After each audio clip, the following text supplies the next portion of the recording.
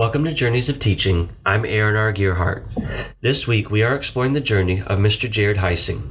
Jared is a former middle and high school English teacher and current doctoral candidate and teacher educator at the University of Tennessee. On the last two episodes, we met Jared and heard his stories about becoming interested in critical media literacy and how he has incorporated it into his teaching. Also, Jared shared about growing up internationally and returning to the United States, and how his experiences have informed his culturally responsive, empathy-driven teaching practices. On this episode, we will round out Jared's narrative as it stands now by discussing what it means to teach and be a teacher-educator in 2023 and beyond, amidst dominant social and political discourses, as well as recent legislation in conservative states. My experience with podcasting is the NPR National Student Podcasting Challenge. Have you heard of it? I have, yeah. Yeah. I've listened to some of them, actually, yeah. My crowning achievement, or my students' crowning achievement, is I got honorable mention in the national category at the high school range twice. Nice. So that was cool to my kids are brilliant. But yeah, that was my experience with podcasting, was facilitating a podcasting project with students, which was really fun. What were they podcasting about? So I taught an AP rhetoric course, and that's where I started it, which was language and communication and just like how to make an argument. And so they had to pick something that in their world they thought was important. Mm-hmm. And that was my only limitation. And then I was like, all right, go do it. Whatever you think's important, go podcast about it. Yeah. And we, taught sub skills about how rhetoric is formed and the power of who you choose to interview and who you choose not to interview, and what that means in terms of representation, and let them run with it. So it was really, really fun. What were some of the, topics that they dug into, or issues they dug into? Do you recall a few? Yeah, I do. One was really compelling, and it got honorable mention, which was the idea that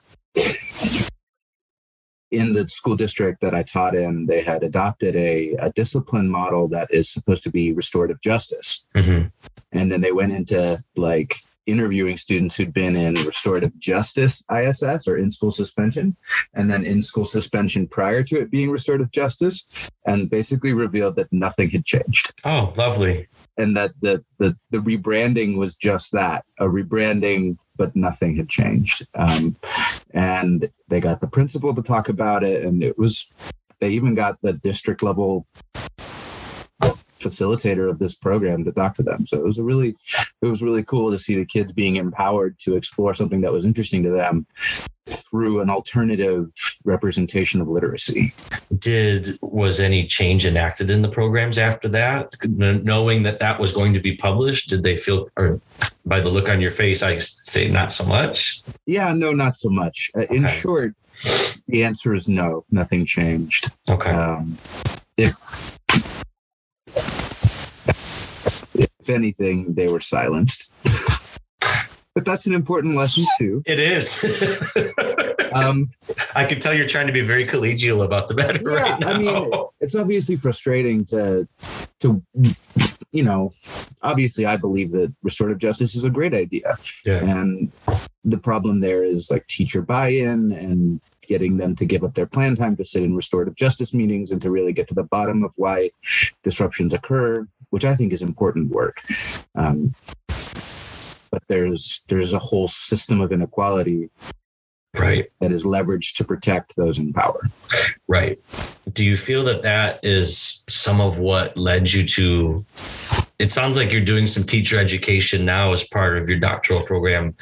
Yeah. And I'm assuming, is that the end goal for you, is to become a full-time teacher educator?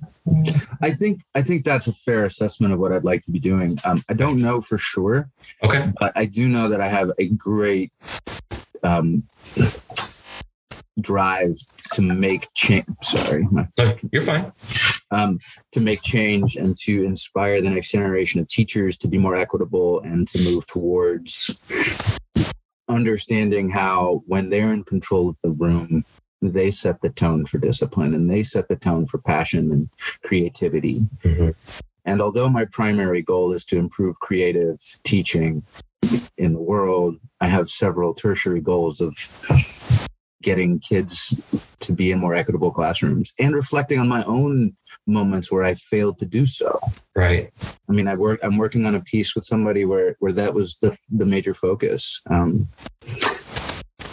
Based on Lamar Johnson's critical race English education, which is now illegal in Tennessee. How do you sit in a room with young teachers and tell them this is the way you should teach, but it's illegal and it could cost you your career? Yeah. The answer to that is, to me, through my research, to teach about Black joy and to teach about what is powerful. And it doesn't have to always be through this minoritized mindset of like struggle, right? We don't have to focus on the struggle. We can focus on the joy. Is that passing the buck? Is that allowing white teachers to avoid their responsibility towards equitable teaching? Perhaps. Those are things to wrestle with, and those are things I'm going to keep wrestling with. But I think that's part of the journey. I love that idea about coming at it from the other side. I would say it's not, to a certain extent, not them like skirting their duties as much as maybe legally dissenting against what the law is, whether the unjust laws that have been made. I talked to a couple other educators that I've interviewed for this podcast. They've talked about using I think they call it Afrofuturism, like graphic novels, which is amazing. I talked to a filmmaking educator from Emory, and she was talking about how she wants to portray more about Black love and not so much Black struggle as a Black filmmaker herself.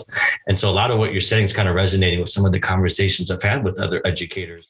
I teach courses in teacher education geared towards elementary education pre-service teaching candidates and grad students, as well as STEM educators.